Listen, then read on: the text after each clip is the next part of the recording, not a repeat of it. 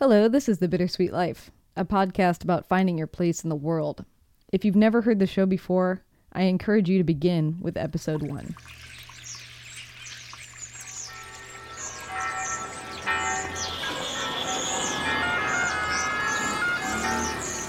Welcome to Rome. This is The Bittersweet Life with Katie Sewell and Tiffany Parks. Hello, this is The Bittersweet Life. I'm Katie Sewell. I'm Tiffany Parks. And Tiffany, I want to read an email to you. You may recall that last week we talked about the differences between what is an immigrant and what is an expat, and came to no conclusions, although it was a good debate. And we asked people to weigh in, and I'm going to share one of those weighing ins with you. Let's hear it. Which I know you haven't seen yet because you were on vacation last week, you lucky girl. So, this is from Claire. She wrote, as for the expat migrant immigration issue, I had a natter with a South African friend who has settled here. He sees himself as a South African living in London, with no intention of going back, except in his wildest dreams. However, he has family, Dutch English, here, so that makes it really interesting.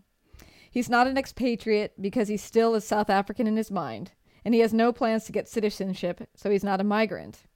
But he works here like all of us do, so is that an economic migrant? Or is he just a Londoner? He also hates labels, and he has no patience for the person who wrote that article. And I should mention that Claire is planning on going away abroad for a year next year.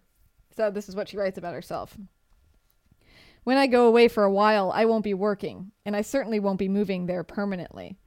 I'm going to be on an extended holiday. Again, I think it comes down to the privileged worldview and having the resources to travel. But then again, I've been saving for this trip for a year. But again, I'm really unhappy about a generalized label. We all go abroad for different reasons, and we shouldn't be lumped together. Good point. I read that terribly. No, you did fine. That's what she had to think. It's a good point. It's a good point. I agree. It's why do we need labels? It's not really a reason. But the only thing I don't understand is she says he still considers himself a South African, so he's not an expatriate.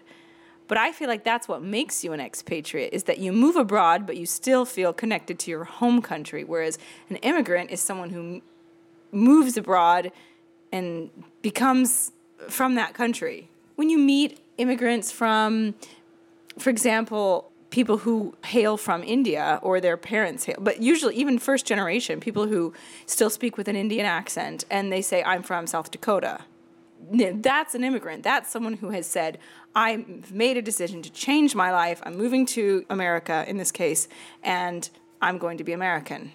And an expat is someone who's like, no, I'm from India, and I'm just living in the States for a year to work or to play. Or for life. Like this guy sounds like he's planning on being in London forever, but he always will feel like he's a South African. Yeah, but she says in his wildest dreams he would move back, which makes me think he does have wild dreams. That, well, yeah, and that he would like to go back, and just the fact that he wants to go back, even if he can't do it, just the fact that he wants to, that doesn't say immigrant to me. I think he's saying that he doesn't want to, that he would never go back except in his wildest dreams, meaning I would never do it. Yeah, maybe I don't understand that expression. To me, when you say I would only do that in my wildest dreams, it means like, maybe I'm thinking my wildest fantasies, like I would love to move back to the States, but it's impossible, so I'll never do it. Yeah. I don't know. I think it's the opposite. Who knows? It's the opposite. Yeah? Anyway, Okay. So that's what Claire had to say. She also donated toward our fund to get you a new microphone. Sweet. So thank you, so Claire. I can stop using my phone. I know. We're currently using Tiffany's phone, which is not a wonderful system. But we have not gotten enough to actually buy you that microphone yet. So if you love this show and you actually want to donate toward the cause to get Tiffany a real microphone, visit our donate page. If you want to hear my voice as it properly should sound. Well, it's interesting because I use a real microphone and you don't. You use an iPhone, which I guess is a real microphone. However, I think when you listen to us side by side, you have a sharper sound to what you sound like, and I have a more, compared to you, it sounds muffled, but it's more like a softer sound. It's not as tinny. Do you know what I mean? Right. So I'm hoping to get us on the same level.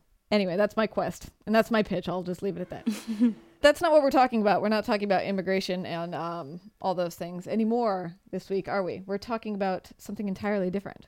Because I had a friend who came to town. He was actually in Seattle on a visit to surprise his mother for her birthday. He's an expat. He's been living in Thailand for the last 10 years, and he doesn't come home all that frequently. So the fact that he just showed up on her birthday was a big surprise. But lucky for me, he also wanted to hang out. And so he came over to talk to me. His name is JJ Michael. He teaches math in Thailand. He's also a photographer. But I wasn't intending to tape him at all when he came to my house. But him and Derek, my husband, were sitting in the room. I was sitting on the computer looking up something for them.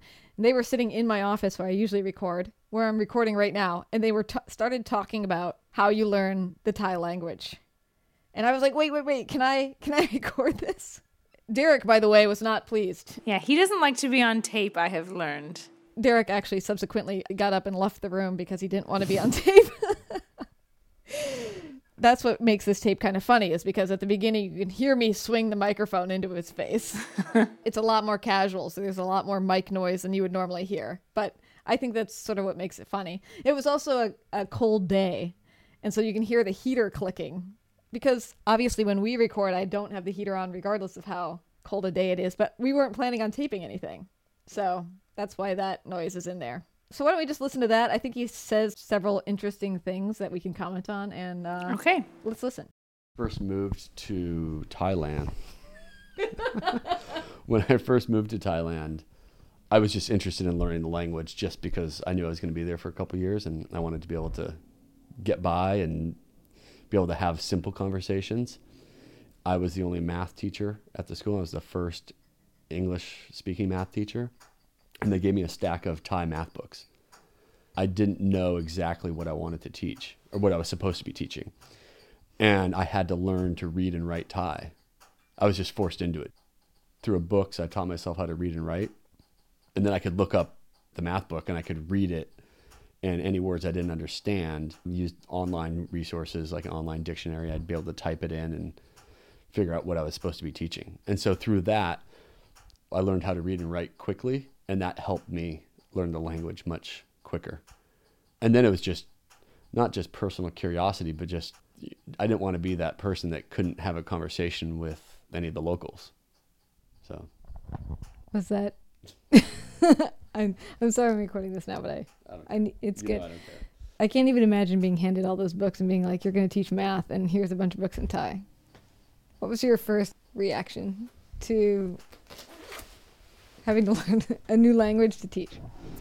Well, I taught in English. A little background on the program is it was a program, an English program in a Thai school, and I was given the Thai books, which had all of the subjects and topics and whatnot in Thai.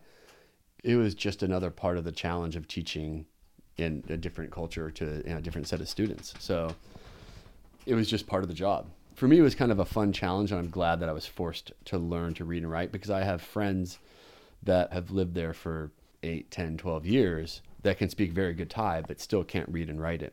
And the other thing about reading and writing Thai is that when things are, I think the word is transliterated from the Thai script into the Roman alphabet, there's no, there's no universally accepted system. There are some sounds in Thai that we just don't have those vowels. And so the way that they write them, different signs, different menus, whatever, for the same word in Thai would have different spellings. And so knowing exactly how to pronounce that word, if you're looking at the way it's written using the Roman alphabet, then you wouldn't know exactly how to pronounce it. Whereas if you can look at it in the Thai script, you know exactly what that consonant's supposed to sound like, what that vowel sound is, and whatnot. Does it help, though, once you can read and write in Thai, does it help you understand the Roman alphabet, too? Or does that question not make sense? For instance... I don't think that question makes sense. For instance, the name Phreaw. Yes. Prow. Right. Yes. I don't know if that's the best. Let me try to think of a word that would, the word for meat. Nuh. It's that E-U-A. Some places would pronounce it U-A. Nua, nuh. Mm-hmm. It's one of those words where no matter how you write it using the Roman alphabet, you still don't know exactly how it's supposed to sound in Thai. So I don't know if I'm answering your question, but for me, just being able to read the Thai, I know exactly what the word is supposed to sound like. Whereas if I look at it in the Roman alphabet, chances are I'll know what it should sound like because I can read Thai and I understand it, but someone that couldn't read Thai would look at it and they could probably get it close if it was a good transliteration. For example, if you were to go to Thailand and read a menu or read a sign or directions or anything like that, some of the words you would pronounce horribly wrong because of the way they're written in English. Do a lot of your expat friends speak Thai? Yes, a lot of them do, but I'm surprised at how many people I run into that are foreigners that have lived there for several years that don't speak Thai. I have several friends that speak very good Thai, conversational Thai, to speak fluent Thai and have a conversation about anything. I have a couple of friends that can translate from Thai to English, and they do that for work. Then I have friends that have been there for a long time that are even married to Thai that can speak, maybe some of the basics, but very little Thai. And I'm surprised that, I guess I'm not surprised. For me, it's surprising that they didn't put forth that effort. But if you live in Bangkok, you really don't need to speak Thai. It's very easy to get around and do your day-to-day chores, activities, whatnot, without speaking any Thai. Is it part of the fact that as a Westerner, it just seems like learning an Asian language would be extremely difficult? Is that a mental perception that we have that's untrue? I think that learning Thai, so I studied French in high school, and obviously I'm at different times in my life where one, I was forced to study a foreign language, but I had relatives that spoke French, so I was interested in it. Versus now where I'm, a bit older and living in a foreign country where there's more of an incentive to speak Thai, I found that it was easier for me to learn Thai than it was for me to learn French. Now, some of that could be from the fact that I've heard that your second foreign language is easier to learn. I don't know how accurate that is, but because you already have an ear for a different language. But I think the grammar is somewhat simpler for at least speaking the basics. There's not all this conjugation that you have to deal with. We don't have any articles, masculine articles and feminine articles like in the French and Spanish and all that. I think that made it easier to learn the basics. But as I continue to study now, I'm realizing there are a lot of grammar points that I just haven't learned yet. And so I know that, a lot of stuff that I say, while I can have a conversation with someone that speaks Thai and doesn't speak English, that what I'm saying is far from grammatically correct. How do you imagine you sound in Thai if you were speaking English? I don't even know how to answer that. What do you mean by that? How do you... like if I was a Thai person listening to your Thai, how would I feel like you sounded? Oh, I think, and I've been told this by Thais, that my accent, my pronunciation is pretty good, but I don't think that I would ever be able to, for example, if I was speaking on the phone to someone, I'm pretty sure that every single Thai person knows that I'm a foreigner speaking Thai. I think I sound semi-Thai. Does that work? But it's not as bad as me, beer here, please, now. No, I don't think it's I don't think it's quite as bad as that. But sometimes it might be close. Why did you pick Thailand? I just went there for a vacation, and at the time I was in between jobs, and I heard that it was a cheap place to travel. I'd been to Europe, I'd been to Mexico, so I wanted to do something that was very different. So I chose Southeast Asia. Yeah, but it takes a lot to stay in a place. So what kept you there? I really liked the country. I liked the people, the culture, the food, just everything about living there. It was easy to live there as a foreigner. I'd quit my job in the U.S., so there was nothing calling me back to the U.S. I started finding jobs as a math teacher, which I'd never done, but I really enjoyed. And so here I am 10 years later, still doing the same thing. Yeah. And possibly never coming back to the United States? I don't know. I kept saying I'll be back in a couple of years, every 2 years. So I don't want to say that I'll never come back to the U.S., but it's a possibility that I would never live here again. I won't say that it won't happen, but I can't imagine that I'd live there the rest of my life. But who knows? Why not stay in Bangkok for the rest of your life? I guess I don't have any plans. I think that's the better answer to your question. Is right now, I guess I could see myself living in Bangkok for the rest of my life, but I could easily see myself living in the U.S. again. I don't know what I want to do, and I don't really want to plan for that. I had no idea I was going to be there for 10 years. So for me to say I know what I'm going to do in 5 or 10 years at this point would be foolish. How do the Thai people in your community treat you as a foreigner? I live in a very Thai neighborhood, so I think it's a novelty to many of the Thais that live there. But they're very friendly, they're very outgoing, very helpful if I ever need that. Sometimes I can tell that I'm a source of entertainment.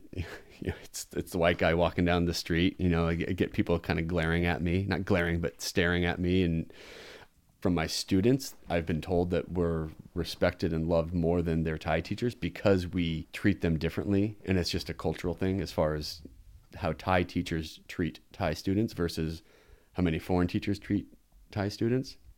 So I think it depends on the group of people that you're talking about as far as how they treat foreigners. Do you like having people look at you as the entertainment? I really don't care. I guess I can understand it because in Thailand, especially once you get out of the city or you get more Thai neighborhoods, they don't see a lot of different ethnic groups. When you walk into a store or something like that, you'll hear Farang, which means foreigner. And it would be similar to us, for example, in a predominantly white neighborhood, if a Chinese person were to walk into a store and all of a sudden everyone's like, oh, look, a Chinese person. It was really weird at first, but now I'm just kind of used to it. But just things that wouldn't be taken too well here in the U.S. I'm pretty sure that would not go over well here. Do you think it'll be weird to not be that person? I mean, that was totally true to my experience too, is half of being an expat, and particularly for me, a brand new one, was being willing to be the clown in the situation.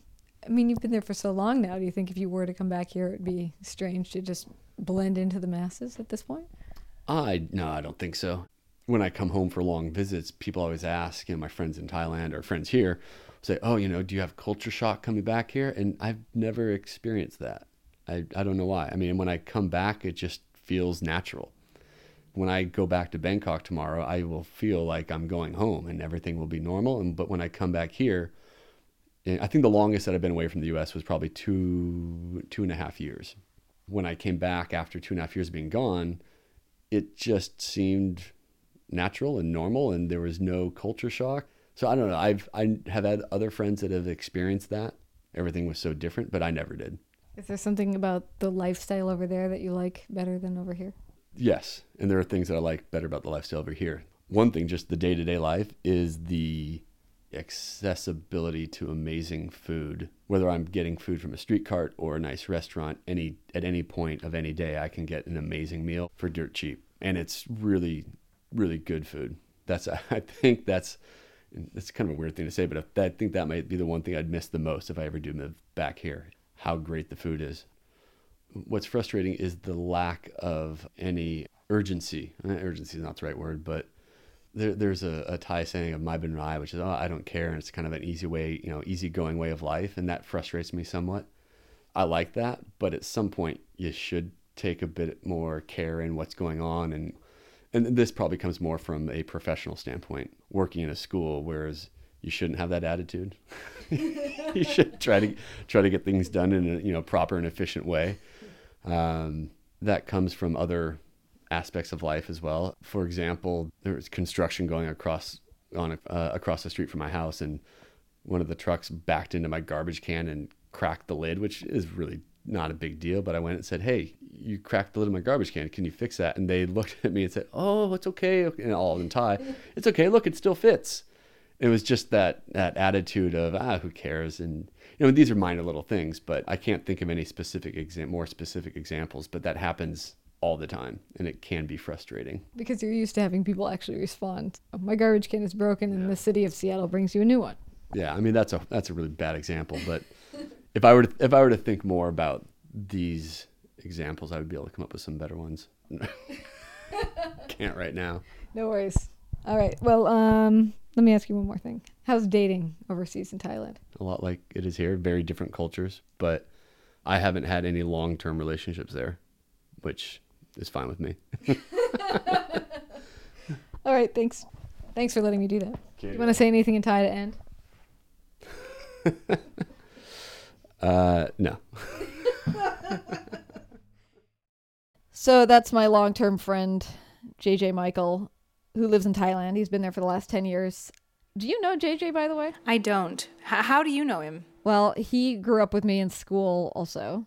And around 10th grade, he was probably my best friend. All right. I mean, I'm sure I heard you talk about him back in the day. Katie and I only went to the same school in the 6th grade. It should be noted. If they didn't do theater, I probably didn't know them very well. Well, yes, and it was a very good friendship, but it was one that went awry.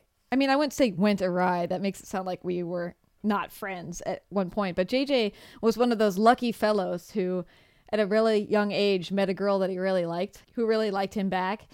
But she was very jealous of the fact that we were friends and was making a big stink about it.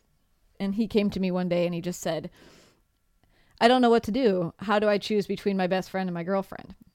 From my recollection, I said, well, you should pick her because I'm still going to be around when she's gone. Ooh, touche. Hedging my bets, probably thinking that she would be around for maybe a couple months. She was around for the next 2.5 years. And so it did fundamentally put an end to our really deep friendship in high school. So that was poorly played on my behalf. Well, it wasn't. If you had insisted, he might have resented it. You guys might not be friends to this day. So you never know. You never know. So that's JJ. Sorry for sharing that story, JJ. if you're listening. Maybe you don't even remember that. Anyway, but yeah, he brought up some pretty interesting points, I thought. I thought the part where he's talking about learning the language and the fact that he learned it from having to learn the math books he was going to be teaching is probably one of the most insane ways of learning a language I've ever heard. Yeah, it's almost like The Terminal. Did you ever see The Terminal with, what's his name? Forrest Gump. What's his name? Hanks. Tom Hanks. You know, like he learns English by like reading a book and like looking the words up in a dictionary. Anyway, it is pretty insane. I've never learned a language that didn't use the Roman alphabet. I've never even attempted it. And I think that's a whole different level of language learning. Why have you never attempted it? Was it because it just looks like a bunch of squiggly lines and your mind just blows immediately? Thai specifically looks like a bunch of squiggly lines. It really does look like a bunch of squiggly lines.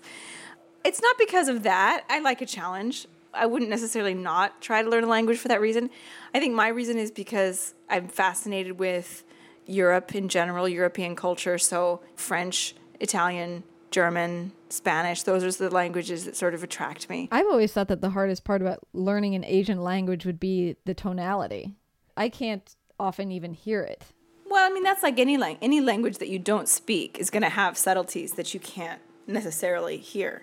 For people learning Italian, we have our double consonants like bello, and a lot of foreigners will say bello. They can't hear the difference between bello and bello, and it takes time to learn that. So you'd learn it. You'd get it eventually. What was the hardest thing about Italian for you to learn? I don't know.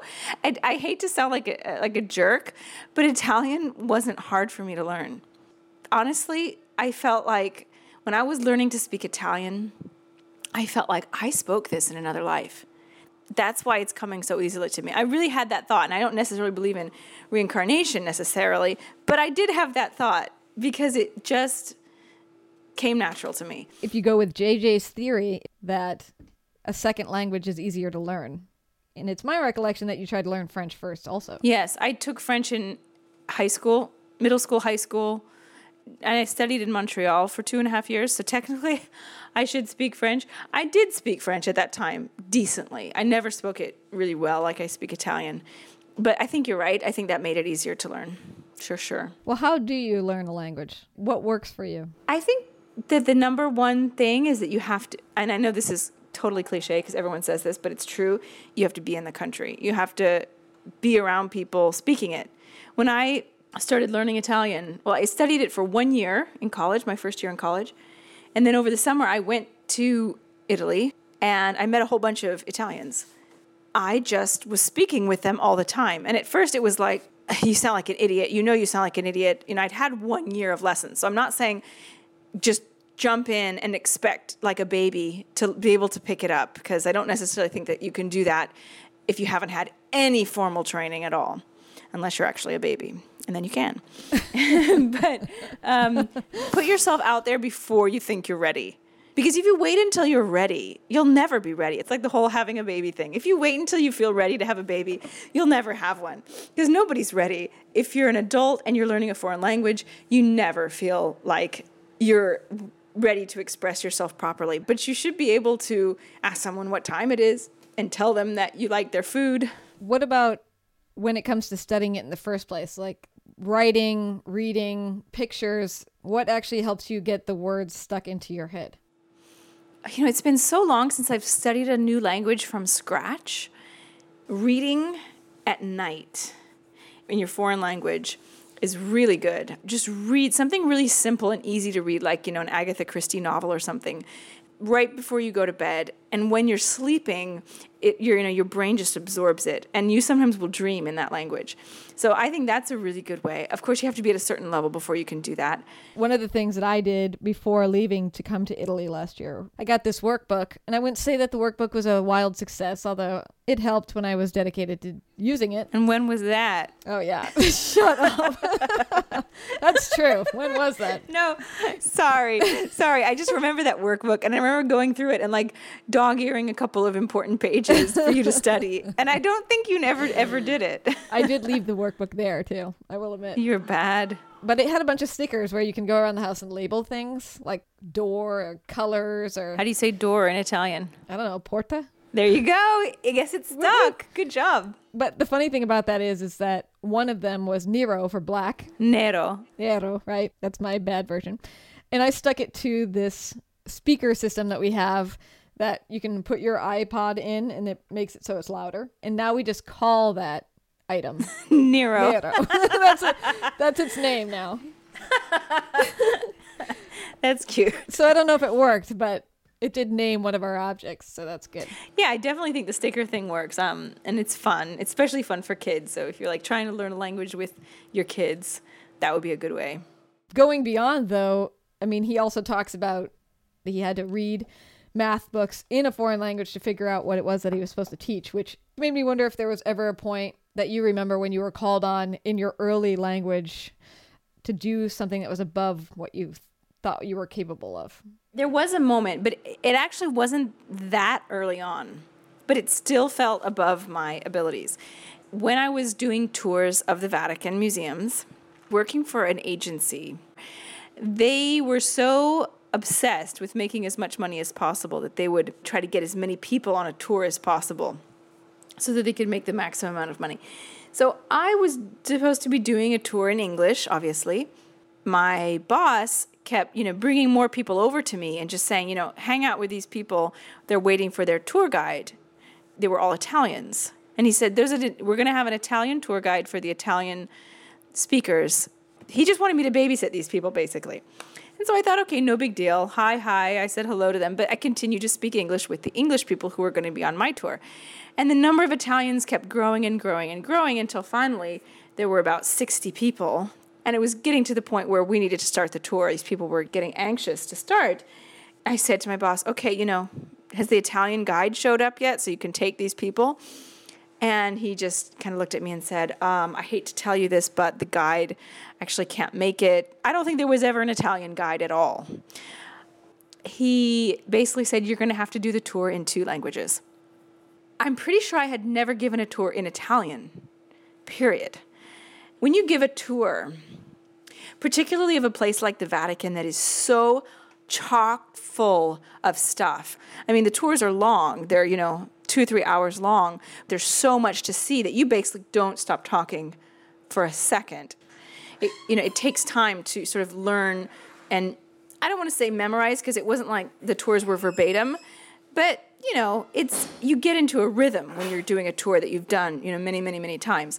And of course, I didn't have that in Italian. Not only that, there was a lot of vocabulary that I didn't know. I didn't know the word for charcoal. I didn't know the word for certain types of painting techniques and certain types of objects.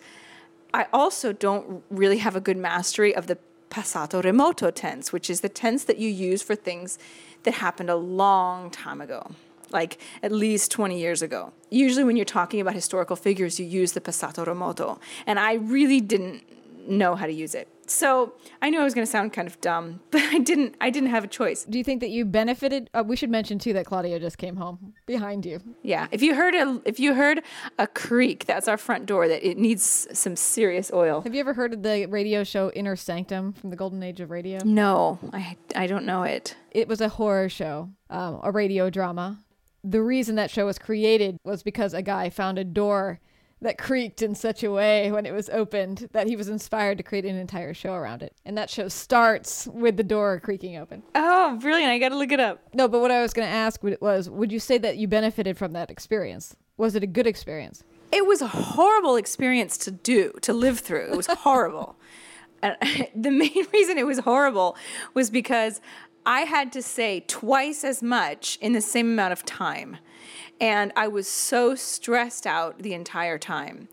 All of the Italians were annoyed because they had been told they were going to have a native-speaking Italian tour guide. The English speakers were annoyed because I was, to their eyes, giving half my attention to the Italians, and they were getting half the information, which really wasn't true. I was like on overdrive, and somehow I managed to get pretty much all the information out. But I did have, I think an American woman came up to me at some point during the tour, and she said, you're saying way more in Italian than you're saying in English. And I said, you know what? First of all, it takes longer to say things in Italian because of how the language is. And secondly, it's my second language, so it's really not a surprise that it takes me longer to say something in Italian. And then you punched her in the face? And then I punched her in the face in the Sistine Chapel. No, I didn't punch her, but it was in the Sistine Chapel, and I thought, oh, horrible person. But anyway, but there were some Italian women on the tour were really, really nice, actually. Privately, I sort of said to this couple, I'm so sorry. I know you thought you were going to have an Italian guide. And they said, oh, you're doing so great. And they were the ones who were sort of helping me when I couldn't think of a word. And they'd sort of suggest the word if I didn't remember it. So there were some nice moments, but it was pretty horrible. But on the other hand, it was a good thing because I learned that I was capable of doing a tour in Italian. You never know that you're capable of doing something until you do it. And so either you can force yourself or someone can force you. And sometimes you have to be forced by someone else. And sometimes it works out. Yeah, and it didn't become like one of those anxiety dreams that you have where you're on stage and you can't remember any of your lines or something like that. No, but I'll tell you that before I started being a tour guide, I did have anxiety dreams about being in the Vatican museums and not being able to find the Sistine Chapel with a huge group of people. It was stressful. It was unpleasant, but I learned a lot from it, and I learned what I'm capable of, which is pretty cool. Yeah, that's great. Well, we should probably leave it there. All right. I think so. I think we've gone a bit long. So we've gone a bit long. So if you have any suggestions about the best way to learn a language, feel free to send us an email, bittersweetlife@mail.com, and we'll share some of those. Yes. And we'll let you go, Tiffany, so you and Claudio can have dinner together. Thank you. And I'll go have another cup of coffee. Sounds good. Until then, this is The Bittersweet Life. I'm Katie Sewell. I'm Tiffany Parks. Visit the donate page on our website, thebittersweetlife.net. All donations are reserved exclusively for the creation of audio content. Your financial support keeps us strong. Thank you.